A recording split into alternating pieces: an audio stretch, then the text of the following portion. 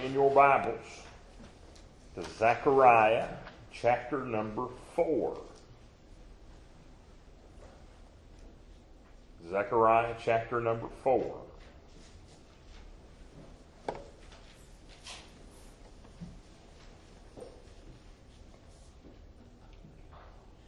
Zechariah chapter 4, verse 7. Let's actually start at verse 1. We'll read down to verse 7 as we're continuing on in our study concerning grace.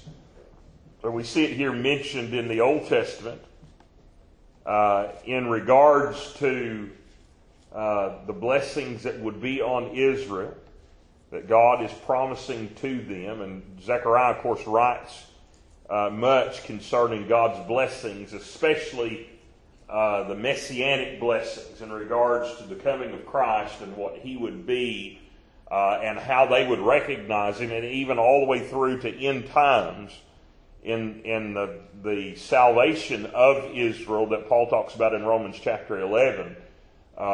These are things that Zechariah gives to the nation of Israel even here 500 years before Christ, and at the same time that Zechariah wrote this, Haggai was writing as well. And so this is the people that he's writing to particularly are those that returned from exile in Babylon. And he's writing these particular prophecies to them to encourage them as they have returned to the land. They've built the walls of Jerusalem. They're building the temple after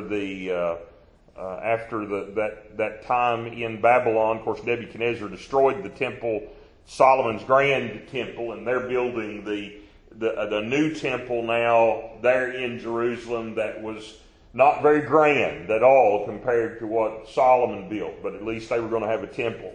And so they are in the process of building that temple, and these prophecies are being given here to Zechariah that he's given to the children of Israel, and he talks here about grace. But notice here, as he says in verse 1, he says, "The angel that talked with me came again and waked me as a man that is wakened out of his sleep, and said unto me, What seest thou?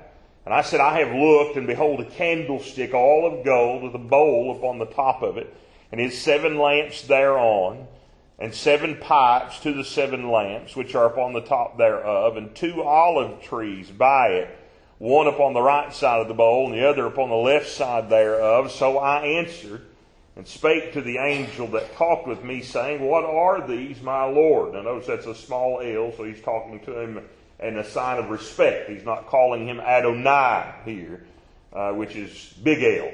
And so he knows he's talking to an angel there. It says, Then the angel that talked with me answered and said unto me, Knowest thou not what these be? And I said, No, my Lord.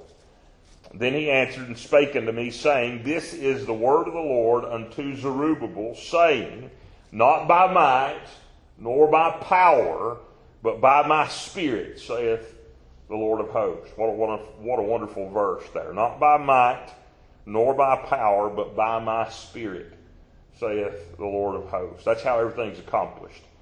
That's how everything is done. That's how every work is worked for our Lord. It is by His Spirit. It's not by our power. It's not by our might. It's by His Spirit that it is accomplished. It's by His Spirit that it is done. He is the one that works all things according to His will. And so it's not by might nor by power, but by my Spirit, saith the Lord of hosts. And then he says, Who art thou, O great mountain, before Zerubbabel?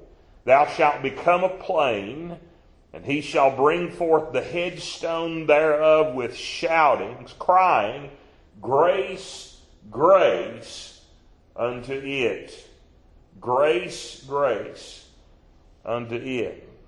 And so here, Zechariah gives these prophecies concerning these blessings that were coming to Israel. And some of them they realized in Zechariah's day, in the sense of finishing the temple that they were building at that time, he prophesies concerning that, and yet most of them were yet future prophecies that they had not realized. And some of them they still have not realized. Especially you get over to chapter 12, chapter 13, those prophecies there concerning the coming of the Lord, when at last they will look on him and see the piercings in his hands and his feet, and they'll ask him, where was it that you were pierced like this? And his answer to them will be, in the house of my friends. And it will be there that they will look on him. Chapter 13 tells us that they'll look on him and see him at last as King, as Lord, as Messiah. And it's the prophecy that Paul tells us about as well over in Romans chapter number 11, when he tells us there, and so all Israel shall be saved. He says there in chapter 11, verses 25 and 26 there, as he describes that future redemption to fulfill the promises that God gave unto Abraham, to Isaac, and to Jacob. He is a covenant-keeping God, and he will keep that covenant that he has made with that nation of Israel. And so this is about, as it declares to us, his grace. Grace unto it. This particular lesson tonight, as we look at this, is going to concern itself with how grace saves. How grace saves. So note, first of all, some of the provisions of grace. Grace not only meets our present emergency, but it provides for future blessings. It provides for eternal blessings as well. Grace provides all that is required for us before God. And it gives us all that we need in this life to face the things that we face. Grace does not always remove our trials. It does not always remove our struggles. But it always gives us what we need to go through them. As we were looking at just a few weeks ago there in 2 Corinthians chapter 12, as Paul speaks about that thorn that he had in the flesh, and he desired that thorn be removed from him. Lord, I'd be able to serve you so much better. I'd be able to do my job so much more efficient if this was just removed from me. Can you imagine, Lord, how great of a disciple, how great of an apostle, how great of a preacher I would be if this thorn wasn't in me? Can you not remove that from me? And Paul didn't tell us what that thorn is, and there's all kinds of conjecture of what it could be, but it was something that was bothering him bad. And Paul said, I prayed thrice for it. 3 times, Lord, take this from me. And at the 3rd time, the Lord answered him. And the Lord's gracious answer was, no. No, Paul. That he healed all of these others. Thousands, maybe, that he healed, came to him in the way as he was, during his earthly ministry, as he was going about to these different places, and all of these people coming. He worked all of these miracles on behalf of these people, and here Paul comes to him, one of his most faithful servants. I believe as far as apostles go, Paul outshined all the rest of them.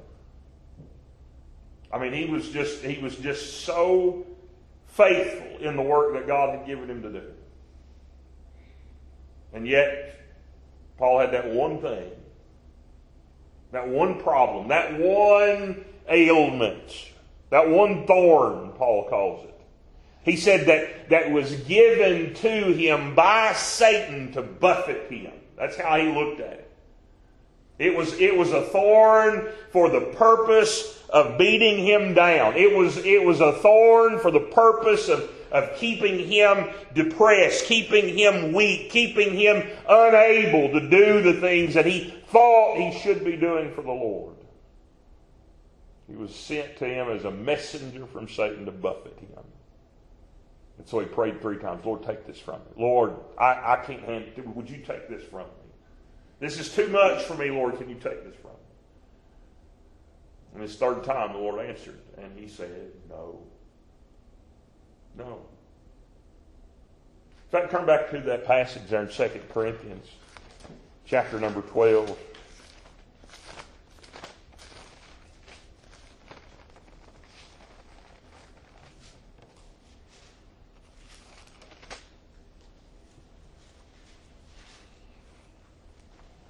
Second Corinthians 12, verse number 8. Well, let's read verse 7 too as he speaks of that thorn. He said, lest I should be exalted above measure through the abundance of the revelations, there was given to me a thorn in the flesh, the messenger of Satan to buffet me, lest I should be exalted above measure. For this thing I besought the Lord thrice, that it might depart from me. And he said unto me, no. He says, my grace is sufficient for thee. For my strength is made perfect in weakness. So Paul's answer was, I've given you my grace, Paul. That's all you need. My grace is sufficient for you. For my strength, he said, is made perfect in weakness. It is in Paul's weakness because of this thorn that the Lord tells him, my strength is seen in you. My strength is displayed now through your weakness. Everybody knows about that thorn, Paul. Everybody can see you afflicted by that. Everybody can see how it drags you down. Everybody can see how it bears on you. And yet, my strength is shining through you as you continue to do the work that I've given for you to do. And so he says, my grace is all you need, Paul. My grace is all you need. So grace doesn't always take from us everything we want it to take. But it always supplies for us exactly what we need to get through those things that are in our paths.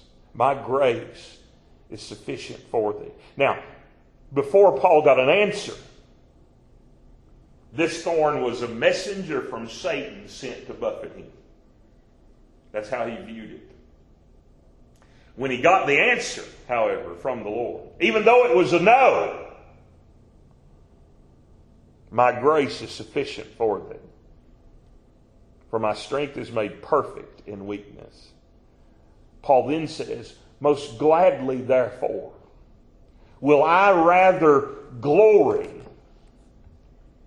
in my infirmities, that the power of Christ may rest upon me. Therefore I take pleasures in infirmities, in reproaches, in necessities, in persecutions, in distresses for Christ's sake. For when I am weak, then am I strong.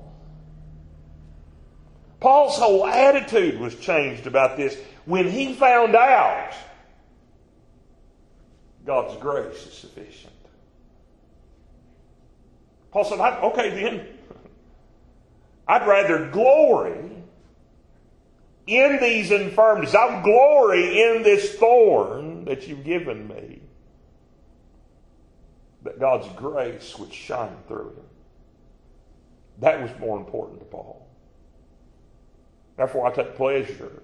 Take pleasure. It was a messenger of Satan to buffet him before. But now with the answer, he says, I take pleasure in infirmities, in reproaches, in necessities, in persecutions and distress for Christ's sake. For when I am weak, then am I strong.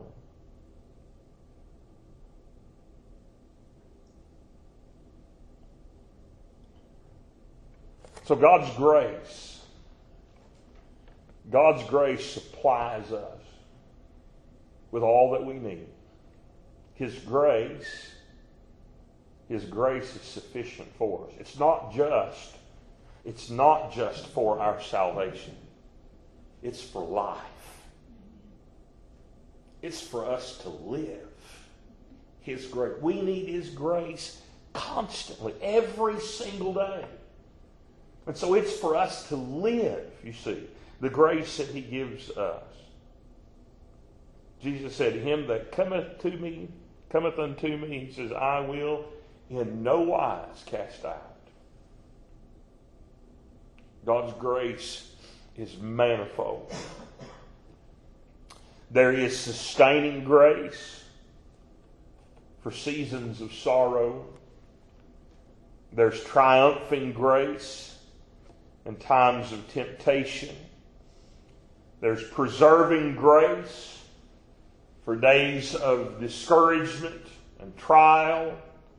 There is teaching grace.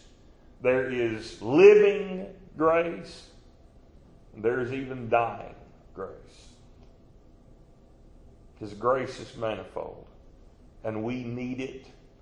We need it every single day. Every single day. And He gives it every single day. Salvation by grace is what the Scripture teaches us. As we've already been looking at that very thought. And as we've also saw there, if you go over to Ephesians chapter 2, we've already looked at these passages pretty extensively in regards to this. But we see there that in Ephesians chapter 2, Paul's pretty clear that grace eliminates or destroys all room for boasting in ourselves. Very simply, no person is sound on grace who is boasting in the things they have done. They miss grace. They miss what grace is. We read there in Ephesians 2, Paul says in verse 8, "For by grace are you saved through faith." And that faith, that's not of yourselves either. It is the gift of God, he says.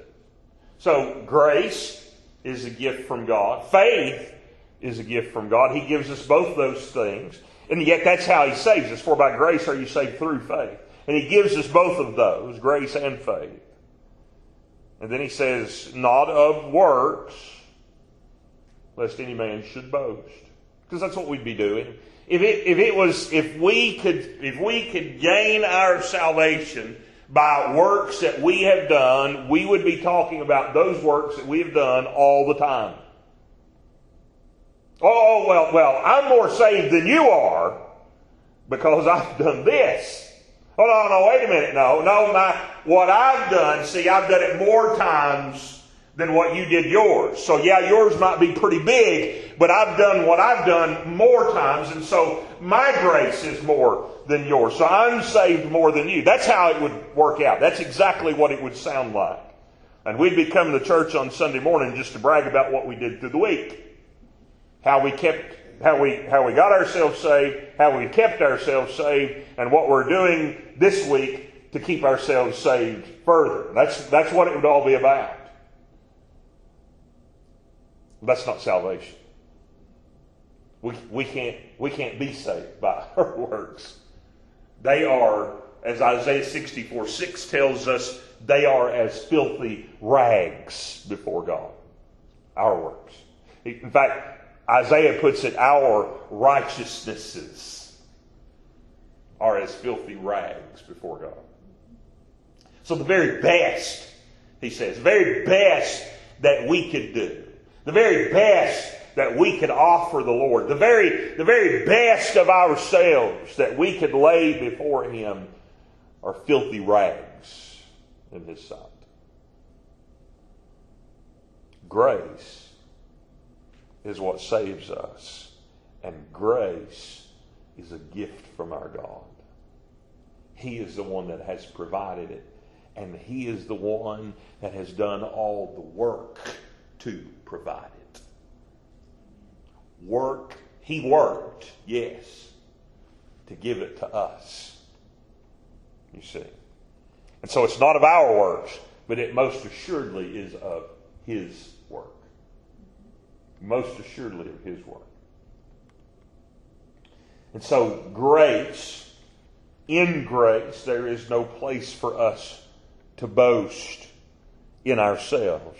Verse 19 of chapter 1, there of Ephesians 1, verse 19, Paul says, "And what is the exceeding greatness of His power to usward, who believe according to the working of His mighty power." So Paul says, God has blessed us. He has given to usward, he says, exceeding greatness of His power. He has blessed us exceedingly. And has been given to us who believe. Right? So those who believe have received that exceeding greatness of His power. To those who believe. And who are those how is it that we've come to believe? I guess is a better way of putting it. According to the working of His mighty power. He's done it all, you see. Every part of it.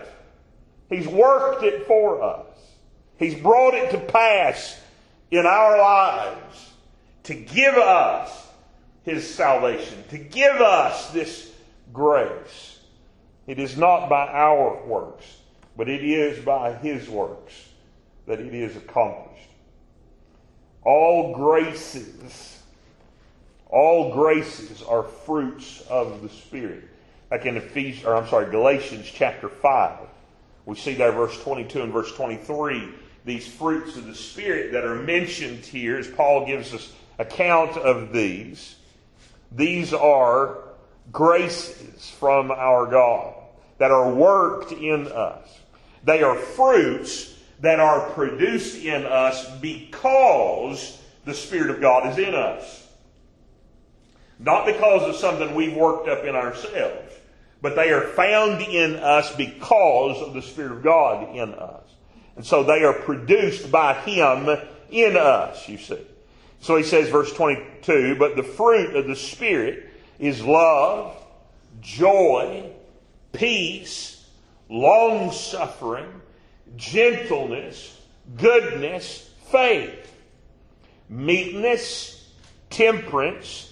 Against such there is no law."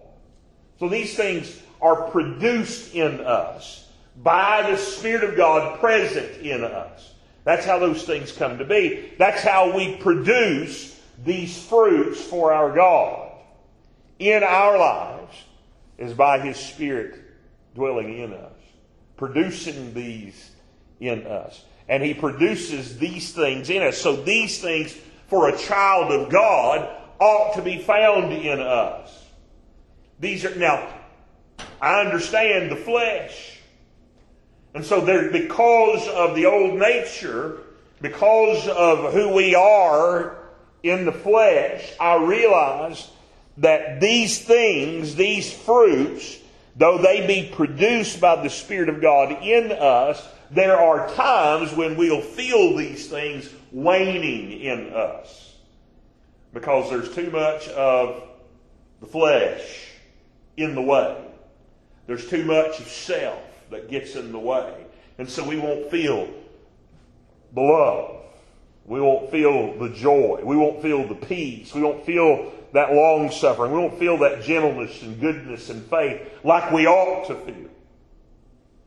The meekness and temperance. It's not going to be, there's times when those are not going to be as strong in us.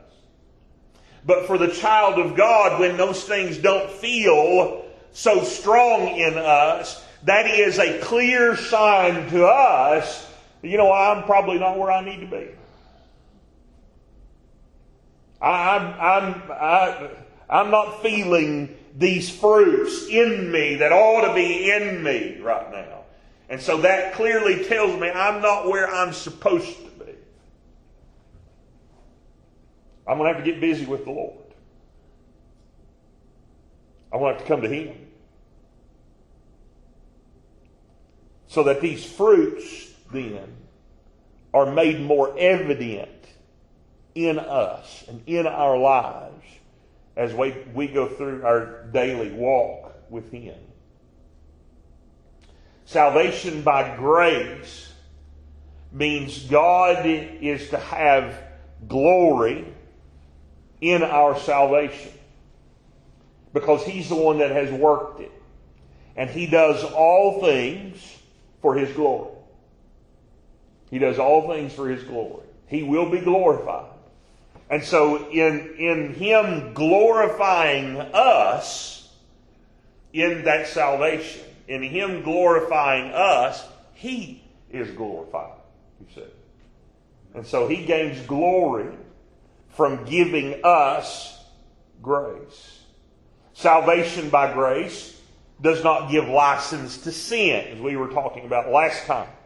Looking there in what the Scriptures teach there, in fact, Sunday morning there in Romans chapter 6, we looked at it as well that time on Sunday, concerning that reality that there are those that feel, well, if I'm saved by grace, and where grace does abound, or where sin abounds, grace does much more abound, so I can get more grace if I sin more. That's the silly attitude that some people have. We think about it and see it even written as like, oh, that's silly. Somebody thinks something like that. But that was exactly what they were thinking in Paul's day. And listen, it don't take very long to talk to people today to find out it's how they think in our day as well. And that's not what grace is. Grace is not a license to sin. Because of grace, what happens in a child of God, because of grace, we hate our sin. The reality of it in us, there's a hatred that comes in us because of it. That it should not be in us. And yeah, we're going to fail and we're going to sin, we're going to come short, but we hate that sin that's in us. That would drag us from our Lord. That would make us cold in Him. We hate that stuff that brings us away from Him as the children of God. And so salvation by grace does not give a license at all to sin. There are basically two dangers concerning grace. The first is the danger of frustrating it. And this is done when one teaches that righteousness can come by keeping the law, by doing some works, by performing some deed, that I can through that get grace. That's frustrating grace. And Paul says here in Galatians chapter number 2 and verse number 21, he says here, he says, I do not frustrate the grace of God. For if righteousness come by the law, then Christ is dead in vain. So he says, I know, it don't come by doing the law, it don't come by doing works, don't come by me doing particular deeds. He says, because if that's the case, then there was no reason for Jesus to die. If I can gain it myself, if I can work it myself, there was no reason for Him to die in my place. Jesus, he says there, is dead in vain even. If I can somehow earn it, if I can somehow do it to get grace. So that's the first danger of frustrating grace. The second is the danger of abusing grace. And that's when one uses grace, as we talked about Sunday, to justify a life of sin. Well, yeah, I know, God's going to forgive me. Yeah, I know, that's probably a bad thing. I probably shouldn't, but God forgive me. That is abusing God's grace. And can that come out of a child of God's mouth? Yeah, it can. It can. Should it ever come out of a child of God's mouth? Absolutely not.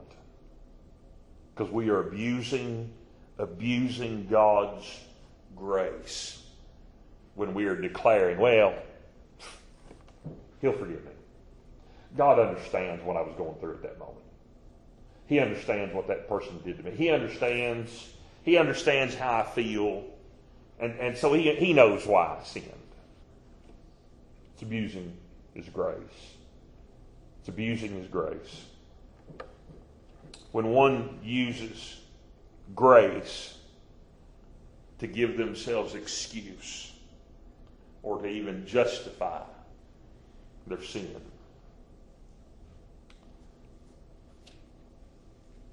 One who abuses God's grace, one who abuses God's grace needs to be careful. They need to be checking. Do I really have His grace? Do I really have His grace? I'm saying God's people can say stupid things, and we do. We can think stupid things. We can even feel stupid things. We do. But if we could say that, if we can abuse God's grace in such a manner, we need to be checking ourselves. Do I truly have God's grace? Grace does not save by enabling us to perfectly keep the law. This is the way many people think that grace saves. That they are to be busy now doing God's law and keeping it, and so then if I keep it and I am doing all that the law requires of me, then grace is able to work then. They confess man is not able to keep the law, but grace makes him able now. But there are 4 objections to this false view of how grace saves. First of all, this would not satisfy justice for sins already committed. Again, and I made this illustration to you before, if from this moment forward, from this day forward, from now on, God, I'm going to keep your law. And I'm going to do it perfectly. And I'm not ever going to fail you. From this moment forward, I'm going to keep it. I'm going to do it. And I'm never going to fail you in it. And even if that were possible to do, even if we were able to go forward from this day and keep it perfectly, what about today? What about the sins of today? What about the sins of yesterday? What about the sin nature itself that was passed to me by my bloodline? So it wouldn't satisfy justice for those sins already committed. Secondly, it would rob Christ of any part in our salvation. If it's something that I can do, if it's something I can keep myself, if it's something I can earn by me doing certain things, then it takes Jesus out of it. It robs Him of His part, of any part in our salvation. Thirdly, it would make the Holy Spirit Savior instead of Christ. Because if He's the one that's given us the grace and He's the one present with us, then He would be Savior and not Christ Jesus as Savior in the work that He accomplished for us. And fourthly, in the new birth, the sinful nature, as we've already discussed over and over again, the sinful nature is not eradicated. It's still there. And so when one is saved, we receive a new nature that is implanted within us, and it is sealed by the Spirit of God in us that no sin can enter into it. But there still is very much that old nature that's a part of us. Romans chapter 7, Paul details that for us from verse 15 on through the end of the chapter there. He details that reality, that there is that constant struggle now. After that we have grace given to us, after we have salvation, now the new man is put in us, but then there is the old man that's very much a part of our flesh, and now there's a warfare between the two. And we're struggling against that flesh, struggling against that old nature constantly. Secondly, grace does not save by overlooking our sins. God's grace is not given to us and then I'm just going to forget about it. It's okay. I know. I see all that you've done. I've seen all of those sins you've performed. I've seen all of those wickednesses. It's all right. I'll give you my grace. We'll just forget about those. It's not how it works. Our sins are not simply forgotten about because grace is given to us. They're not simply overlooked because grace is given to us.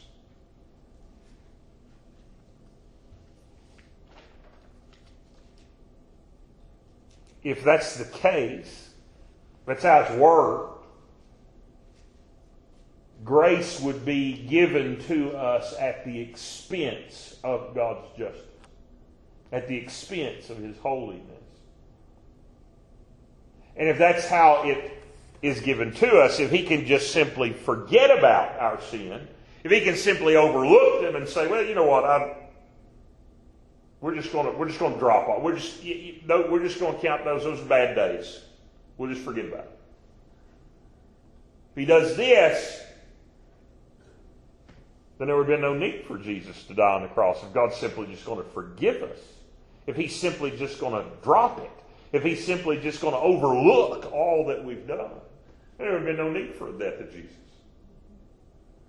But in fact, that is the very reason Jesus died. The very reason that He died. The very reason He went to the cross for us. Because His purpose in dying in our place is to satisfy the justice of God. To satisfy God's holiness. My sin, every last one of my sins, He bore in my place and paid for them in my place. So that God's holiness, God's justice, God's righteousness is satisfied by Christ Jesus for me. And now that it's satisfied for me, that He's not overlooking them. Jesus took the punishment for them. He bore them in my place.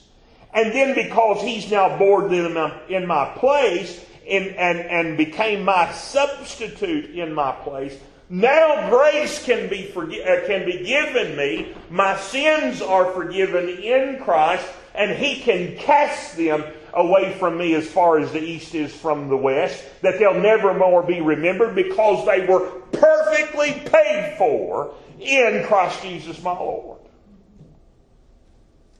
They weren't overlooked. They were paid.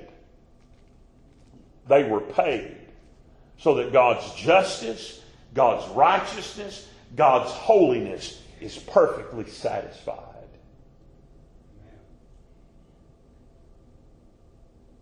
What does grace do in salvation? Grace saves from the guilt and penalty of sins by placing every one of our sins on Christ Jesus. And so grace saves by punishing Christ instead of us. And He willingly gave Himself for that. The Bible even says that it was a joy for Him to do. Who for the joy that was set before Him endured the cross, despising the shame, and is set down at the right hand of the Father. Now, the joy was not the cross. The joy was not the suffering. The joy was not the beatings, is not the lashings that He received. The joy was none of those things.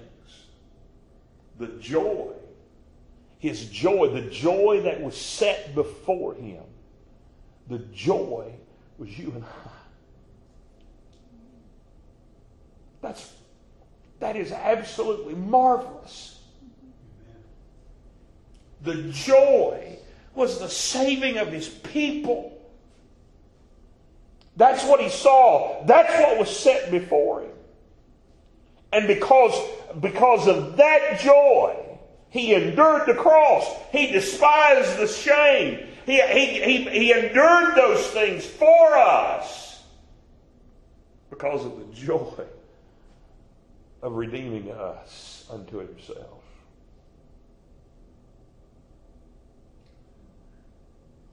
Hebrews 9, verse number 26.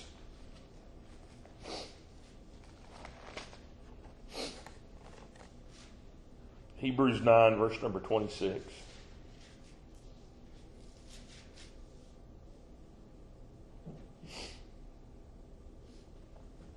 Paul says, For then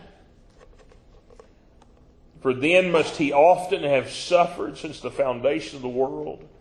But now, once in the end of the world, hath he appeared to put away sin by the sacrifice of himself.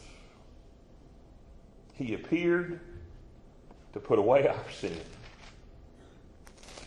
1 Peter chapter 2, verse number 24.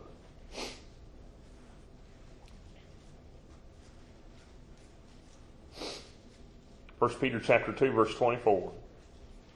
Who his own self bare our sins in his own body on the tree, that we, being dead to sins, should live unto righteousness, by whose stripes ye were healed. Charles Spurgeon says, grace is everything for nothing. Grace is everything for nothing. Christ free, pardon free, and heaven free. He says grace is the morning and evening star of our experience. Grace puts us in the way, helps us by the way, and takes us all the way. Let's all stand. We'll be dismissed.